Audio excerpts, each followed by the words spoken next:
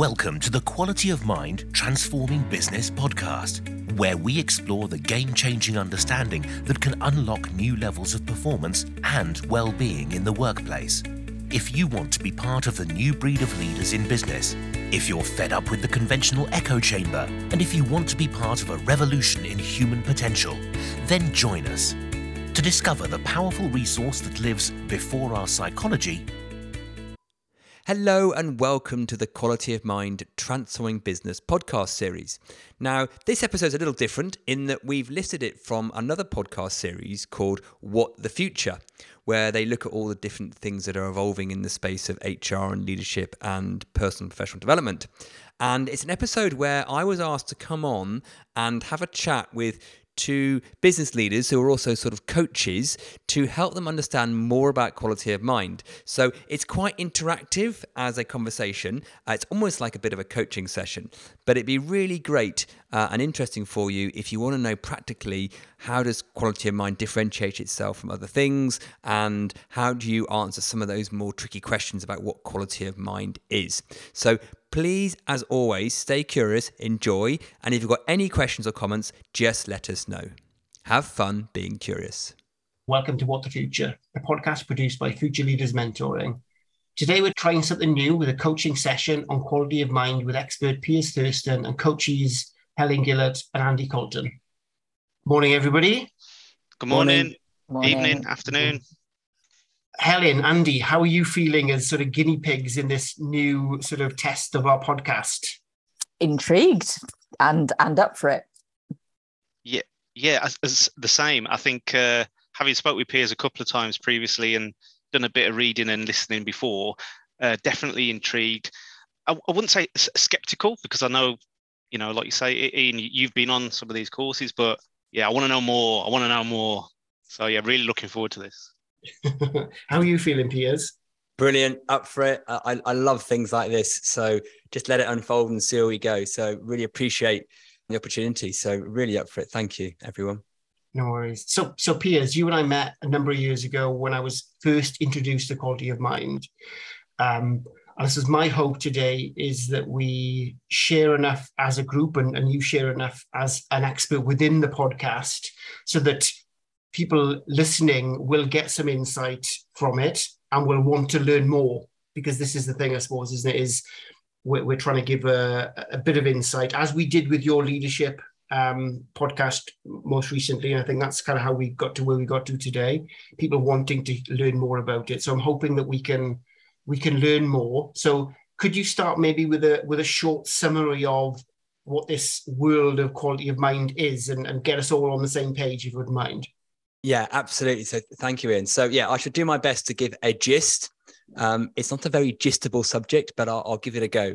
So I've been in the personal professional development coaching training space for 22 years now. And about sort of 12 to 15 years ago, came across something really quite different that turned on its head how I saw not only the best way to coach and train and help people, but how I saw the world and reality. And to cut the long story short, what I've been exploring and developing with quality of mind, and quality of mind is just a conceptual name and wrapper and codification of something quite foundational, is that a lot of what we've been doing to help ourselves in the world has been in the world of psychology, trying to have better behaviors or better habits or better mindsets and better thoughts, more positive, and break through our limiting beliefs and set better goals. That was what I did in the first 10 years of my career around NLP, positive psychology, all that kind of thing. Then what I came to see is actually we've got it the wrong way around. We're sort of, there's a very innocent, invisible misunderstanding of how the mind works and what we are as people, what we are as human beings, that has led us into doing all this, what I would call psychological efforting in trying to have better lives, better work, better relationships, better everything. And instead of leaning more into that, which is what I used to do, I'm now helping people start to have some, what I would call realizations about the very nature of thought and consciousness and the self and what we are, And when they have that, they start to get all these wonderful benefits across life and work in that level of flow state, resilience, creativity, inspiration, love, connection, all those things. So it's turning things on its head. It's going what we call upstream, and this phrase before psychology, to inquire and explore in something we don't normally look at. But when we do, it tends to start to resonate. And that resonate goes from the profound to the practical and turns up in all the benefits that we're actually seeking anyway in our life and work. Now, I don't know if that's too vague an intro, but it might be paving the way, because what I really want to do is bounce off the questions from Andy and Helen, who have had a little dive into this, a bit of self-learn. You've been looking at some videos and podcasts, and I'd love to get into it with you guys, which hopefully will be tracking any listener who's also curious. Yeah, no, that's a good intro. So obviously, Andy and Helen, you're experienced leaders across many industries, and no doubt you've been through lots of leadership development courses yourselves. So you're no stranger to new approaches to things. And in your delving into this, what were the sort of things that sort of came to mind, either questions for peers or observations that you came to when you were looking at it? So if I start first, so I understood and I understand the benefits that Piers has talked about, and from the material about how it can give you that. I know Piers is probably going to shout at me. I'm probably going to get the terminology wrong, but it's like a different way of looking at things, and that whole before psychology, before that all that other stuff kind of kicks in, you'll have a fresh perspective. I suppose that for me, like I was mentioning a little while ago, it's but how do you do that? Because, and it could be for me, my brain is so used to and so, been trained for the psychology type stuff because of all the training courses I've been on and, the various things that I've done over time. I think I've found it really difficult to try and get out of that, that cycle and into, because I want to do it, I want to experience it. And it sounds like all the benefits that you talk about, Piers, I need, I want in my life. Yeah. So it's almost like, how'd you get there? And I know we can't do it in a 45-minute podcast, but perhaps just outline, how do you get there then? What are the steps to, getting from where I am now to, someone who's there? Yeah, thank you, Andy. No, that's a very, very common question. So I will, in a moment, I'll do my best to give you a little answer to that. Is it worth asking Helen what question she's had, and I might merge them all together in my answers. So yeah, I mean, I think it's probably really connected. And we were talking about this the other day, Piers. I get it, but I also don't get it. And to Andy's point, I think we've been very conditioned to think about we can always develop ourselves, we can always tools and techniques, all that stuff that you talked about being there in the traditional way of thinking about kind of personal, professional development, personal improvement. And to be honest, one of the things I'm intrigued about is how you sell this, because it's a very hard sell to the corporate world to say, hey, believe me, it works, but I can't really explain how. You're going to have to try it. And I'm fascinated by that. I'm fascinated by how you overcome the likely mainstream majority skeptical view that says bit fluffy, bit difficult to pin down. And because it's, we all know, because we've been doing this a long time, it's hard enough to get people to the stage where they think it's worth having coaching. So coaching is always seen as a nice to have, where actually we know it's transformational. It unlocks things in people that makes enormous differences to their professional and personal lives. It's a no-brainer, but it's not a no-brainer to an awful lot of businesses, a lot of leaders, a lot of spreadsheet people. So how on earth you take something that is less tangible than that and go, no, but really, you should pay me to do this? I'm intrigued by that too. Well, I'll start with that one at the end, because basically, it wouldn't surprise you to hear that, most of my work comes from recommendation. And what people will say is, I've been told to talk to you. They can't explain it, but it's just amazing, right?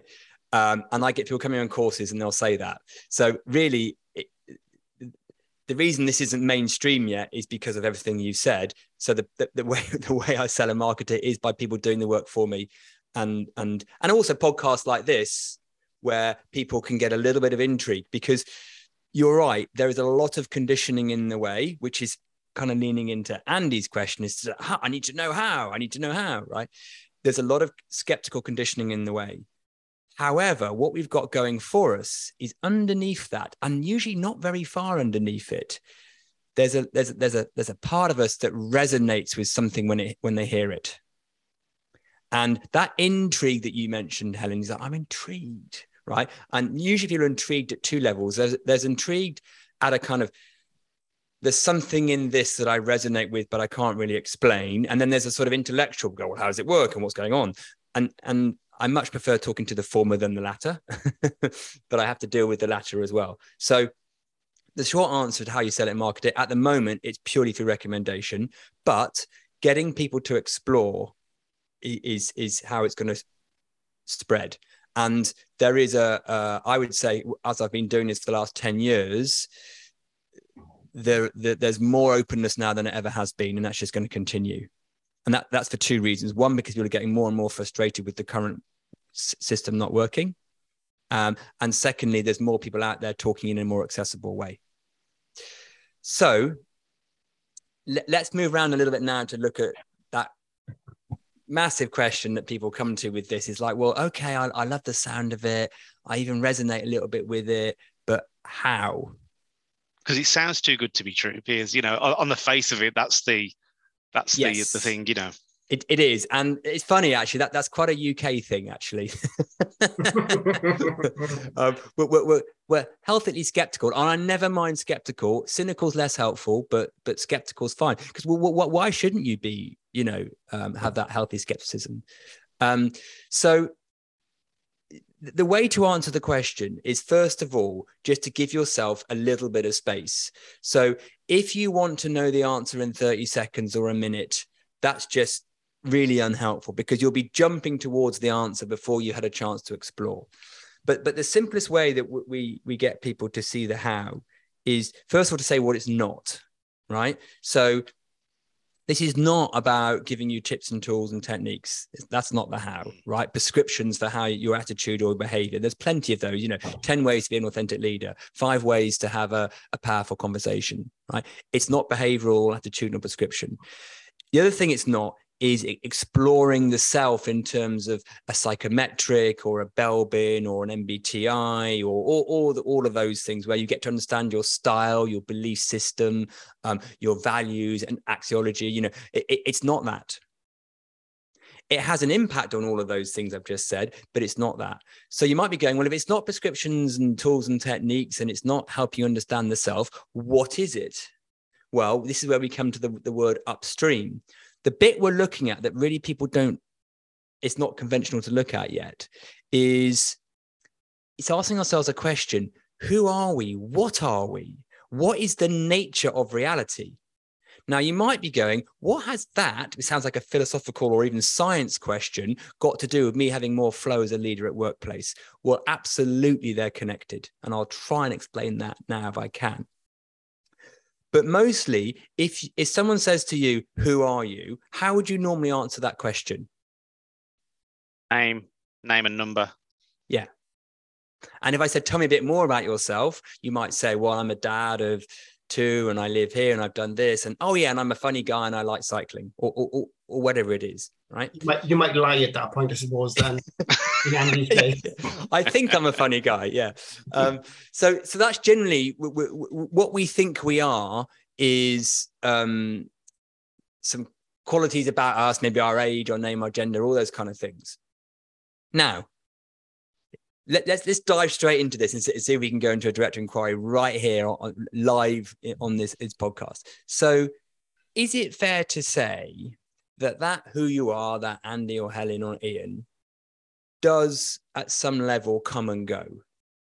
your experience of it directly? Does it come and go, or is it always there? What do you mean by that, Piers? Well, just take the last 5 minutes we've been recording. Yeah. Have you constantly had in your awareness a sense of Ian? No. No. Now I'm asking you now about Ian, and probably you are, right? Yes. And if you look down now, you might see your hands and you might see your legs, and you might go, oh yeah, here's me. Yeah.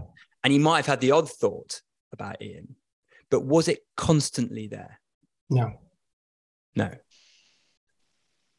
And you know that little phrase that sometimes gets used, I lost myself in my singing or chatting to my friends or my kids or my yoga, or we lose ourselves.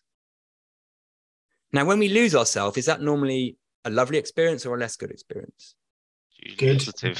Yeah. Right. So we've been told that this self is what we are.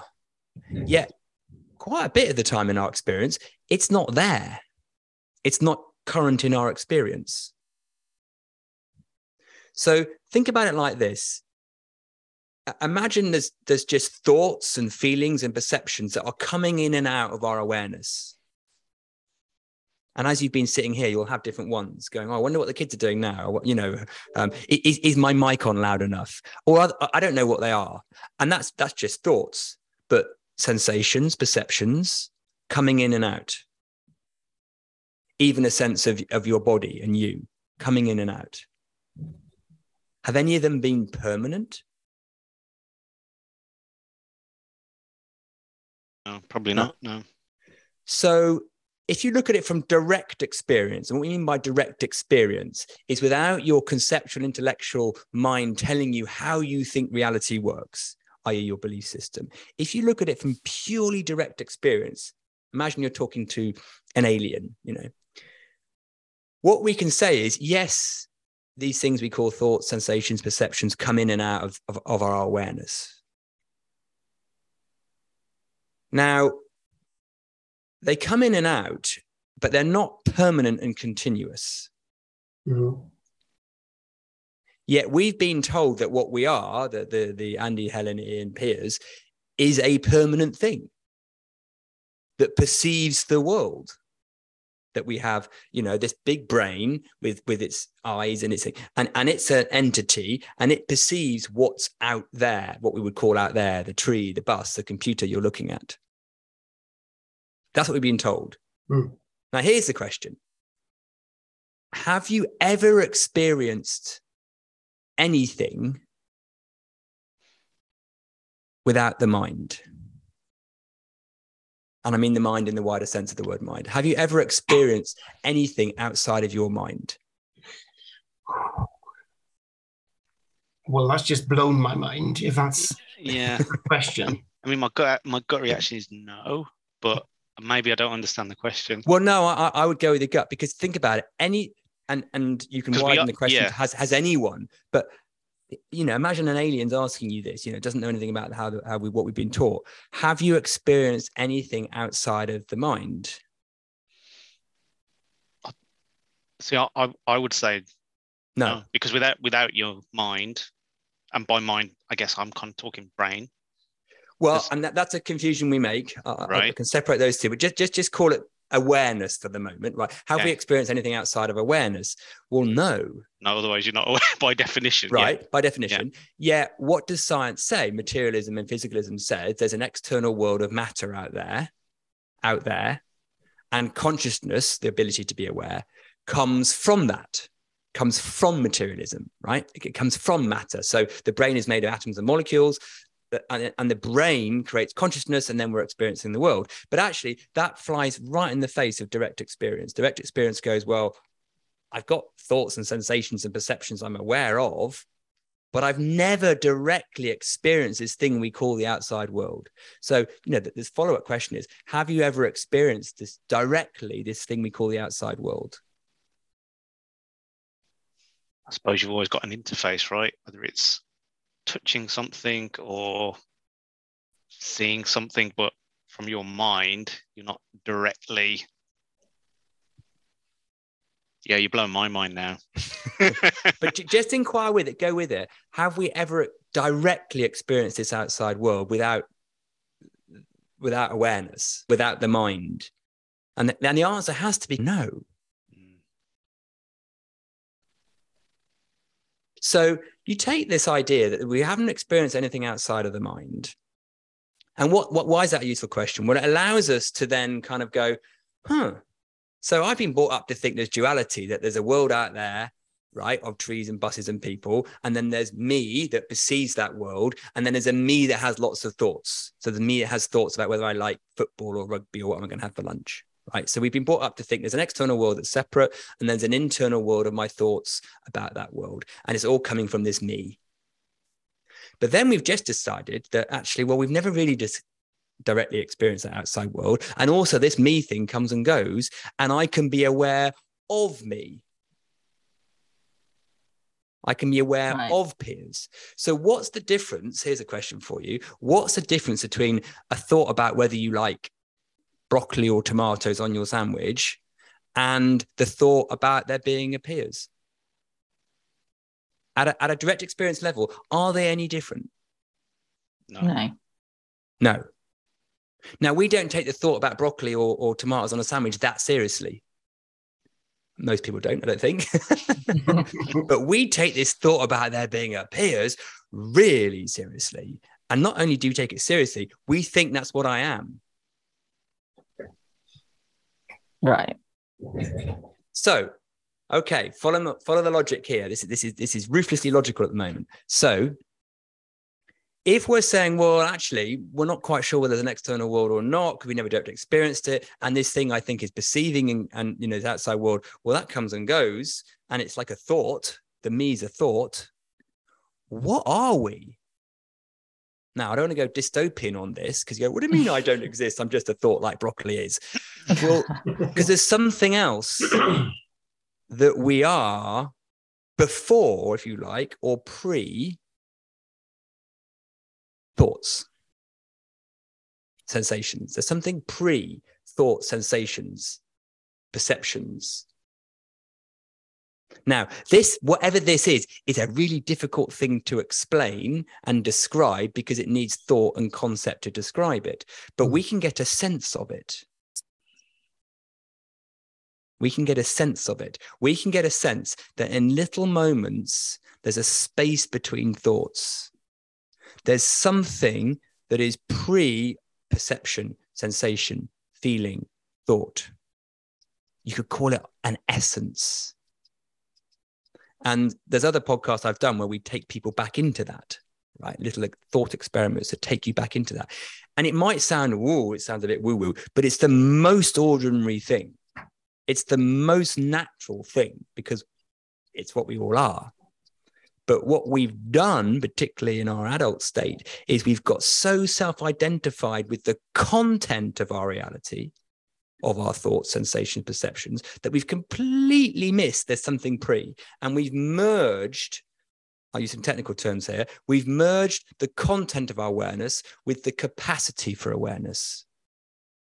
So take it as a metaphor of a room. We often walk into a room and go, that's a nice picture. Oh, I like your chair. And I like the, you know, I like the color of the carpet. That's the content of the room. Mm. We rarely go in and go, oh, I like the space in between the objects in here, right? And it's the same with what we've done with our experience, because what we perceive and think and feel is very tangible. That's what we focus on. We miss that there's something there that the thoughts, perceptions, and sensations come into. And we've merged the two. And all we have to do, it's really very, very simple once we get a little bit of a sign of it, is unhook the capacity for awareness, or sometimes it's known as the knowing of awareness, and the content. Because then you start to see a little bit like a screen on the TV. So if you're watching you're watching a TV screen, you see all the flashing images and the sounds coming off the screen. That's all the content, right? But this is screen. Now, when the screen is playing, you can't really distinguish between the screen itself and the content.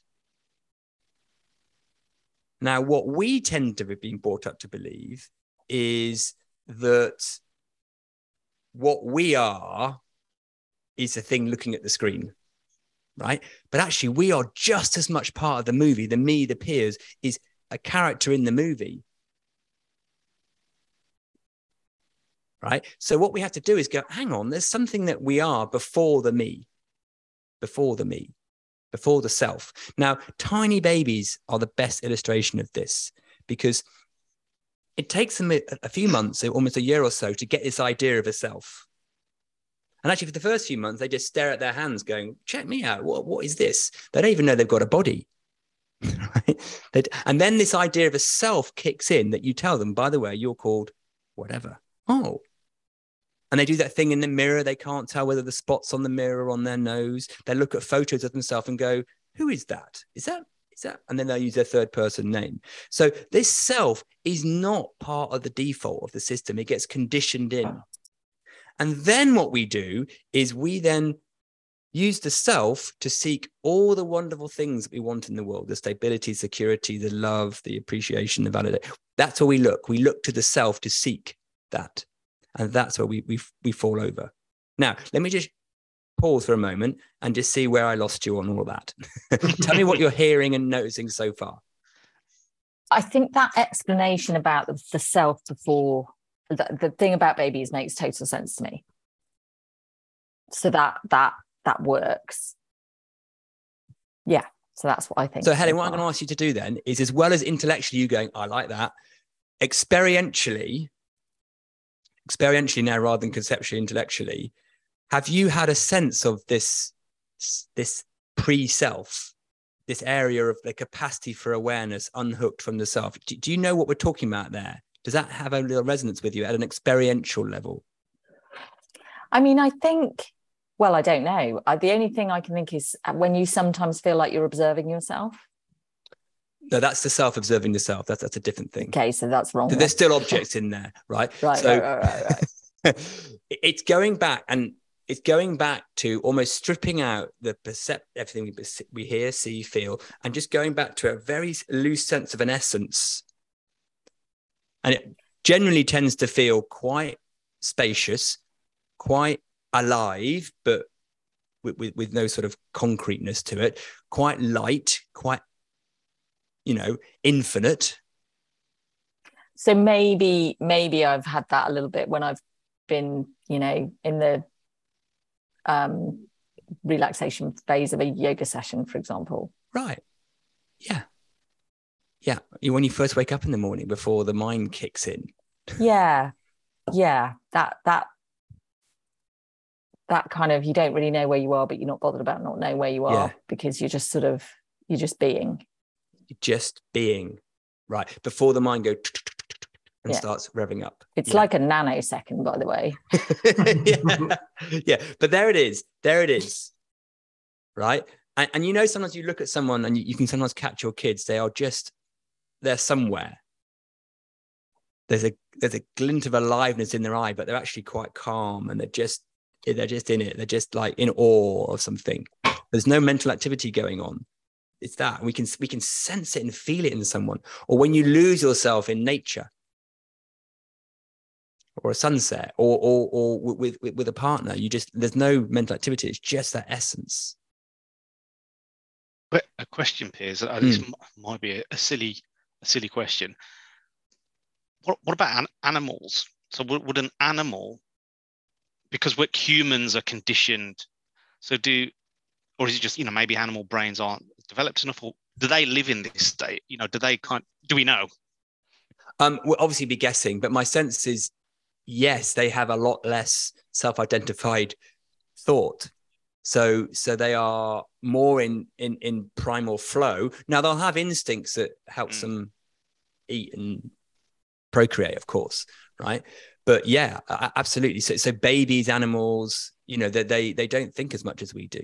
Now, don't get me wrong, the fact that we have this amazing ability to conceptualize and think is why we have internet, right? Yeah. It's a beautiful thing, and it's functionally and utilitarianly fabulous. But we've completely used it for everything. So to define our well-being and our sense of identity, we use thought. Now, thought's great for working stuff out and creativity and all that kind of stuff. Of course it is, and we need that, and it's why we've evolved as a species. But when it comes to our sense of the most profound things in life, connection, love, resilience, creativity, inspiration, we don't want to be using that self-mind. It's a very unreliable narrator as well, and it creates perceptions based on its conditioning, which it then tells us are true, but they're never true, because we're always living in a kind of real but never true perceptual illusion. But the conditioned mind is trying to make sense. It's a meaning-making machine, so it's always trying to make sense of things and categorize things, and it creates habits to try and make itself feel better. Forgetting true peace is before the activity of the mind, of the localized mind. So Piers, what is reality then? Oh, wow. Just a small question for that, Andy. Yeah, a small one. No, what is reality? So I'll give my answer is we perceptually have no idea, right? So whatever deeper reality is, we don't know, because we don't have the perceptual hardware to find out. But what they have, science is now starting to show, and there's a wonderful scientist called Donald Hoffman, who I would check out his stuff, is that we kind of know that deeper reality is not time, space, and matter. Whereas we've always been told in the materialism view that time, space, and matter is foundational in reality. Time, space, and matter are our perceptual filters on the world, like a desktop UI to help us navigate. So just like your icon you're looking at now of your Word document, isn't really the Word document, but it's a very helpful indicator. That's what time, space, and matter are. So deeper reality we don't know. Science will now say, well, 99% of it is dark matter, and we don't know what that is. So now that question, Andy, that you asked is beautiful one from your conceptual mind that thinks it needs to know that. It doesn't. But of course it wants to know. That's the seeking mind again. Is it worth, so there was a phrase you used in the introduction, Piers, that I think is worth kind of explaining a bit more, which was the flow state.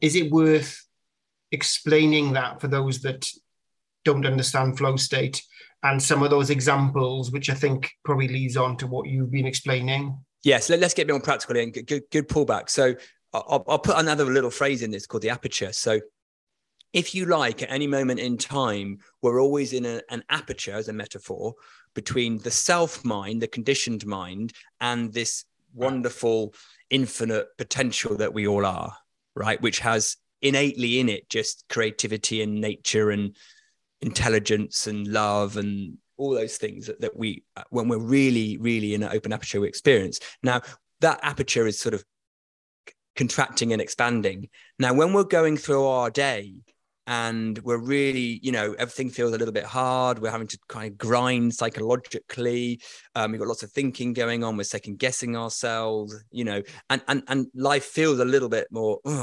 that's a more contracted aperture. That's not flow. Right, there's a lot of noise in the mind. The world feels quite hard, right? Now, in other times, and it can be 1 minute apart, we get this sense of just flow where thoughts pop in our head of what to do. Oh, yeah, I know what to do. We just listen really deeply. A lot of the things that were bothering us the day before have kind of dissolved. I'm like, oh, yeah, I know what to do about that. Right, insights come in. And that's when we'd say our aperture is more expanded. Right? And actually, the world looks and feels differently depending on your aperture.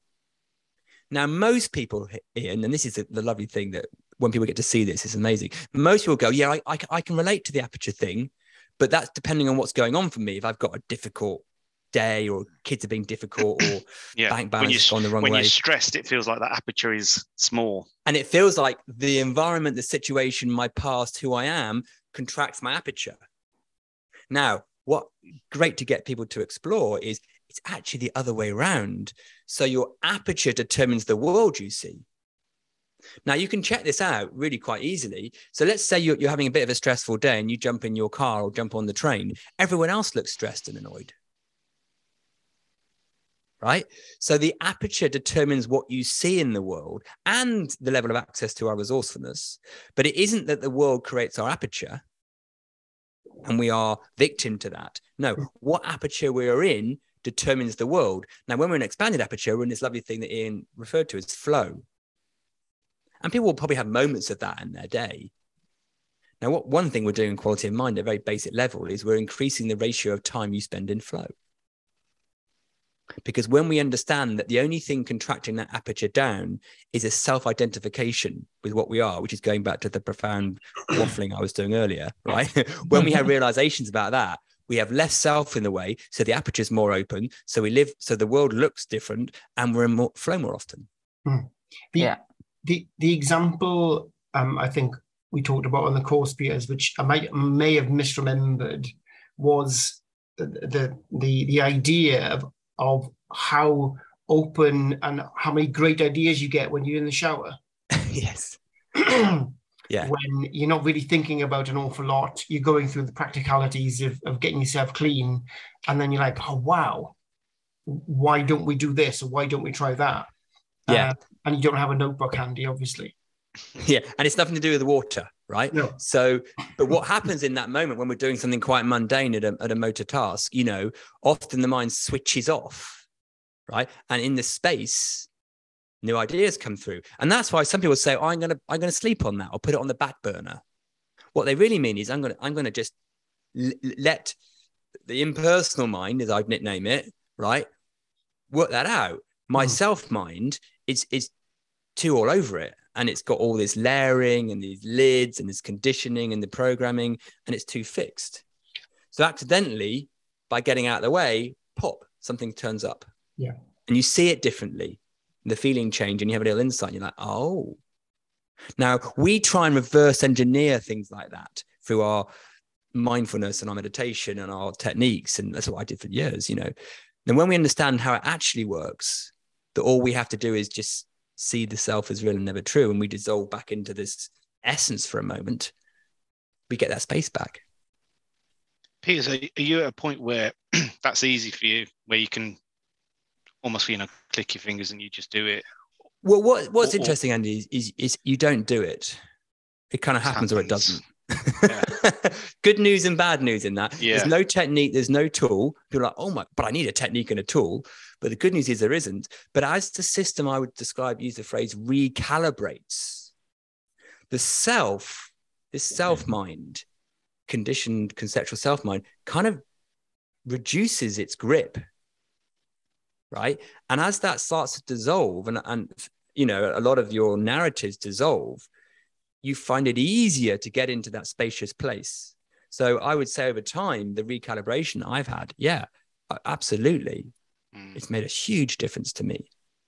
But you can't do it. But there is a recalibration. You can help yourself by pointing yourself in the right direction.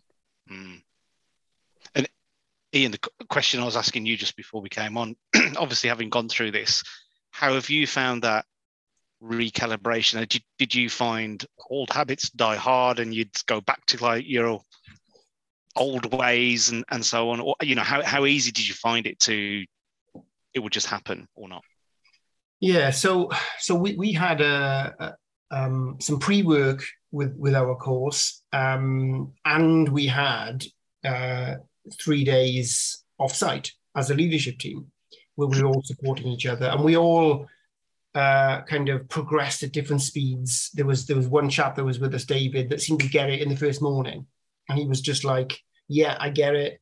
Whereas probably took me 2 or 3 days, and I would say I'm open to new approaches, but I'm certainly not spiritual in any way. And some of the language kind of put me off a little bit, and therefore I kind of held back. Whereas I started to learn more when we were reflecting on not judging things, not prejudging examples of going into situations, not prejudging people.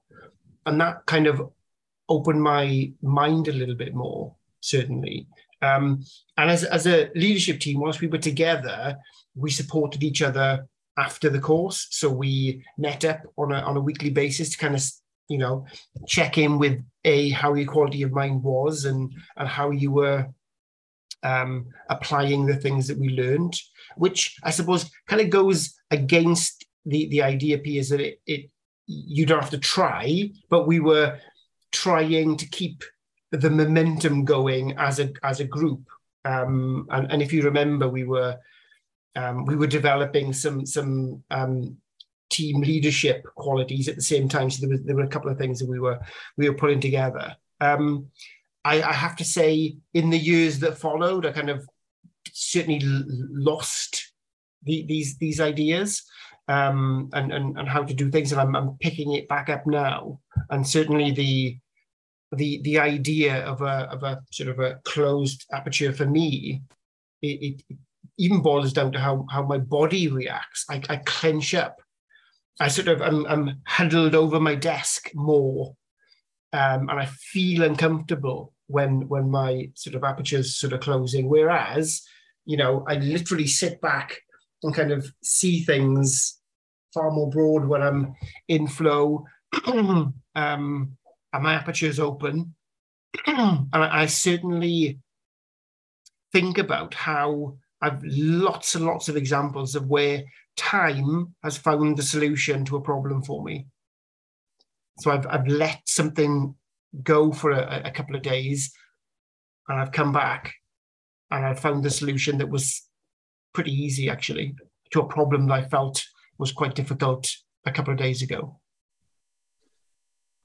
And I think, Ian, there's one thing I want to say about the body, because this is a nice little takeaway for listeners, is that the biggest way to know what your aperture is up to isn't by asking yourself, how's my aperture right now? Am I feeling closed-minded, open-minded, but where's myself? It's to literally just notice the sensations that are coming through the system.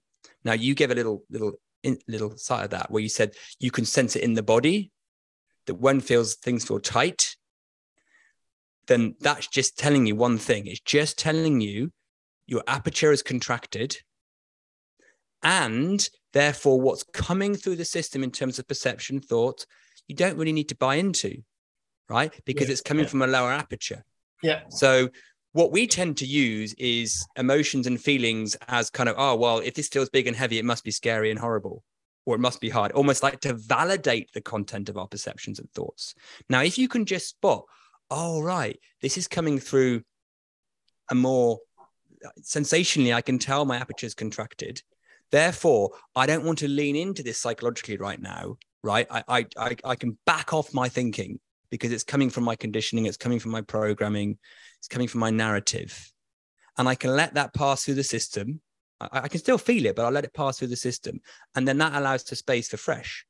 But we've so innocently been conditioned that if I feel bad, it's because the world is bad and I have to fix that. But really, it's like a barometer, but it's a sensational barometer, not a thought-led one, because thoughts will tell you all sorts of things that aren't true. Does that make a little bit of sense? Yeah, I suppose that's where we sort of, and it's funny because I asked the question about how do you sell this, and you said, basically, people say it's brilliant, I can't explain it, you need to go try it. And we're sort of there, aren't we? Because I'm like now thinking, okay, so I'm in this room doing this course. What am I doing? Am I just sitting there waiting for a revelation? And I don't mean to trivialize it, Piers. I'm genuinely like, because we all know we go and sit in those rooms virtually or in reality, and hell, I've been the person running the sessions in those rooms where it's all about the post-it notes and the have you read the book and all that jazz.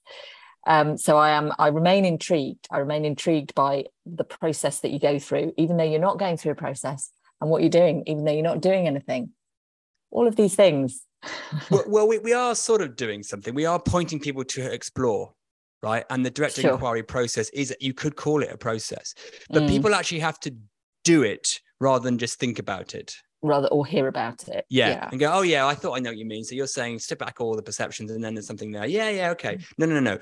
Do it. Actually explore it. Right. And I'll give you a tiny taste of it on this episode, but there's an episode where we go through it more. And then if the mind, and this is why we do orientation before our courses, if the mind is sitting there in the room with their arms crossed going, come on then, revelation, hit me, right? That's not the most fertile place to be. Yeah. Right. Because that's the thinking mind getting all, and so part of the job of facilitation is to help people with that, because we know there's a tendency to do that.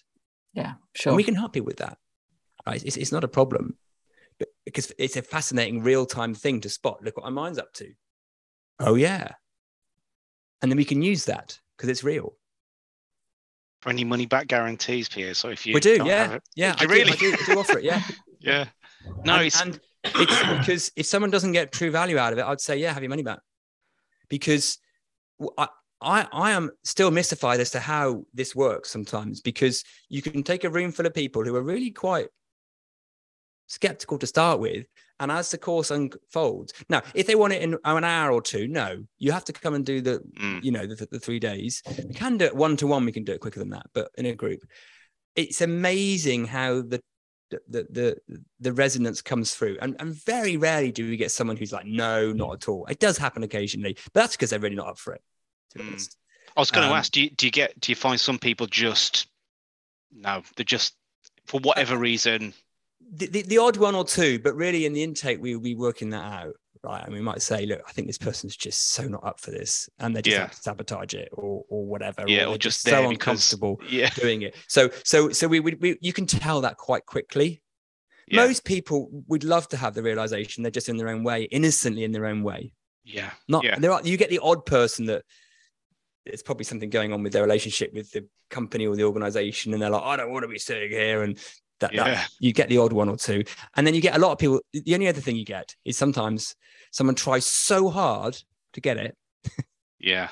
They're so keen because they've heard about it, and they're like a little puppy, and their mind's too busy. Now usually that will settle down, but that's almost kind of very, very like there's I want to get it, and then there's someone who was a bit nonchalant on day one who has a massive insight on day 3. They're like, how did they get it and I didn't? Well, because they didn't care that much. We did a course once where the cameraman was the most enlightened person at the end of it, because he wasn't really trying to listen. Oh, I love that. And it was just soaking in. He was curious, but not, his job was to set up the gear, right? The AV gear. But was just, and at lunch, he was talking to me. I was going, wow, you've really been learning. He goes, yeah, I have, haven't I? Yeah. So it's a different kind of learning. It's not an intellectual learn. Yeah. And it's another thing where I think it's fascinating how, because there's one of my jobs, my day job, we have a product where I always say to prospects and clients who've signed up, this is only going to work as well as the context it's going to land in. Okay. So it's not going to, bluntly, it's a wellbeing product. It's not going to fix your toxic hours culture, let's say. Or the individual who's behaving poorly, who is undermining people's well-being. This isn't going to fix it. And I think it's fascinating because an awful lot of organizations, people go on courses, especially if they go together, and unless there is the kind of team that Ian talked about where people want to support each other, if you're trying to get better quality of mind than the person next to you because you're both pitching for the same promotion, I'm guessing you might be the people who just never get it. And we're quite careful on how we set it up, right? So that's why we do an orientation and those kind of things. And it's not, it's not a mainstream product. I wouldn't say everyone come. I mean, I would say everyone come and do it, but only if you're in the right place to do it. So, sure. And I think the wonderful thing is that as organizations start to see it more and more, how it becomes the fertile ground for everything. Yes. So we got some companies we work with that they're admittedly smaller ones that put it in their induction. Because they're like, oh, everything comes from this. Yeah. Because if you think about it, it's like a ripple in a pond. The mind is at the center of everything. I mean, tell me what isn't related to the mind.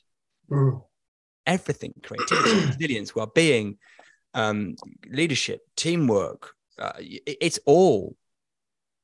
So if this can just increase the level of the mind's operation, then why wouldn't you? Quick question is, how do you, so from that kind of having that quality of mind and that almost clarity, as it were, how do you then get to take advantage of that? You've almost got to have your thoughts back in place to do something, to help you with whatever. How do you How does that work? How do you do that? And this is the beautiful thing. How does the profound go to the practical in a way? Yeah. And that's because, and Ian sort of mentioned it a little bit, you know, you have what we would call more insight. You have more fresh thought coming through. So kind of your current view of the world slightly changes, dissolves, and new thoughts come through. So when Ian and his team were working out ways to help their quality of mind, practical things that I think you all decided to sit near each other or something. I can't remember what it was. That's a fresh thought. Why don't we do that? And it comes through with a kind of obviousness, like, oh, why didn't we think of that before? I said, you know, so absolutely the self-mind and thoughts. It's not like, you know, you're banned from thinking ever. Not at all. It's your relationship to your thoughts change and fresh thoughts come through. Because if you think about it, all change, Andy, happens through realization. And by realization, I mean when one set of thinking, one mindset dissolves and a new one emerges. That's how all change happens, through its individual realization. And what this does, this process, the quality of mind, is it increases your propensity for realization. And with realization comes through new ways of seeing the world, new behaviors. It just comes new habits, old habits. And we've had people going spontaneously vegetarian. We've had people with pains disappeared. All this kind of stuff just happens. And this is the magic of it, which I might feel trite and intangible. But there's something about reconnecting back with that space that is our true sacred home, if you like, that space of what we call the I before the self. That does, it's like that beer commercial. It reaches the parts that the beers can't reach. I can't remember if it's Carlsberg or Heineken or wherever it is, other beers available. The other metaphor I use is it's like an invisible drain cleaner. You pour it down and flow gets better. You don't really know what it's doing down there. You know, like that stuff you pour down, a bit of smoke, and then, oh, my taps work better. My drain's clearing faster. Yes. So it does go to the practical. It does. And I'd probably say as well, for those people that are maybe listening and are still non-spiritual people like myself, I love your classification, Ian. Yeah, you're just as spiritual as everyone, but never mind. Yeah. Yeah. Yeah. Difference between religious and spiritual. Oh, shoot. I'll just be very, very clear. Yeah. Nothing. Yeah. Totally different. Yeah. And I don't use the word, that's why I use before psychology, not spiritual. So for me, a lot of this stuff as well, it's kind of like as you go through change and you get new insight and then you start to move forward and performance gets better. And you start to feel that you're in a higher performance area with all of these things. That's, for me, when it really starts to take on, because initially you're doing it through faith and you think, okay, well, these guys know what they're talking about. We feel that we're doing good stuff in this room and some great ideas and some great insights personally and as a group. And then when you get to the real world, and you're doing this stuff and things start to change for the better, little by little, that for me is that kind of practical performance tick on that really makes this different, actually. And you're absolutely right. I mean, I'm the least woo-woo person. And if it doesn't produce practically for me, I'm not interested. That doesn't mean it happens that within the first 5 minutes, but it has to deliver at the sharp end. Yeah. Otherwise, it's just a nice hobby. Otherwise, yes. But you know, and you just have to have a look at the testimonial videos, and you know, it's just amazing. And for me, you know, when I went through some things in life, it really was a good test. I thought, I wonder if this is going to stand up to it. Oh yeah, it did. Wow. And that often, sometimes when the rubber really hits the road for people is when they go through something quite significant and they're like, wow, I had someone the other day who said, I didn't realize my quality of mind where it was until I'd gone through, person has a death in the family and some issues with some siblings, etc. And she goes, I didn't realize my quality of mind was there because it just came in and I was like on a different plane to usual. So, you know, it's sort of, it has to be practical. Yes. And that's probably a good place to press pause actually on the podcast. Because I think we've gone through, I think, a mind-blowing journey of trying to understand it, trying to get our hands around it, using some practical understanding of it. But we've squeezed within an hour what you usually do within 3 days. So I think we'll understand if the listeners aren't fully with us. But Piers, is there 2 things that somebody is intrigued can do after this podcast that will really help them? Yeah, and I'd say 2 things. The one is listen to our other podcasts, right? Because there's some great self-learning there. And then at a more practical level for you on a day-to-day basis, just have a play with, you might want to listen to the bit that we did about this, but separating out the self from what's pre. So just go through your day and just get yourself 30 seconds, right? And just notice how, when let's say you're feeling frustrated, right? Just ask yourself the question, on whose behalf am I feeling frustrated? Right? And it'll be, well, me's feeling frustrated. And go, well, hang on. The me is also a thought along with these frustrated sensations and thinking. Right? So it's on behalf of this made up thing that I'm having this frustration. And if I drop my story, my narrative, my thought overlay about frustration, it's purely sensation. And then if it's purely sensation, it just disappears off. That's why kids only tantrum for a few minutes when they're very little. They have, and then they go, because they don't have a self to grab onto. So what you can practically do in your day, just give yourself 30 seconds, a minute at a time, and just go, hang on a minute. Am I thinking I'm me running this world? Oh, maybe I'm not. And then just fall back into kind of nature running us and see that the self is just as thought along with the other ones. Now, there's a little podcast that tells you how to do that as well if you want it, but I can put it in the show notes. But that would be my practical thing. Cool. Thank you, Piers. And thank you, Andy and Helen, for your pre-work and your effort and being the guinea pigs in this new style of podcast that we're trying. I really appreciated the time that you put into this. So thank you both. Pleasure. Sure. Thank you. So as always, thank you for choosing to listen to What the Future. So for now, goodbye, and we'll speak again soon. Bye all. If you enjoyed listening to this podcast and want to know more, check out our website at qualityofmind.biz. And also feel free to reach out and leave us a review or a comment. Until next time, have fun being curious.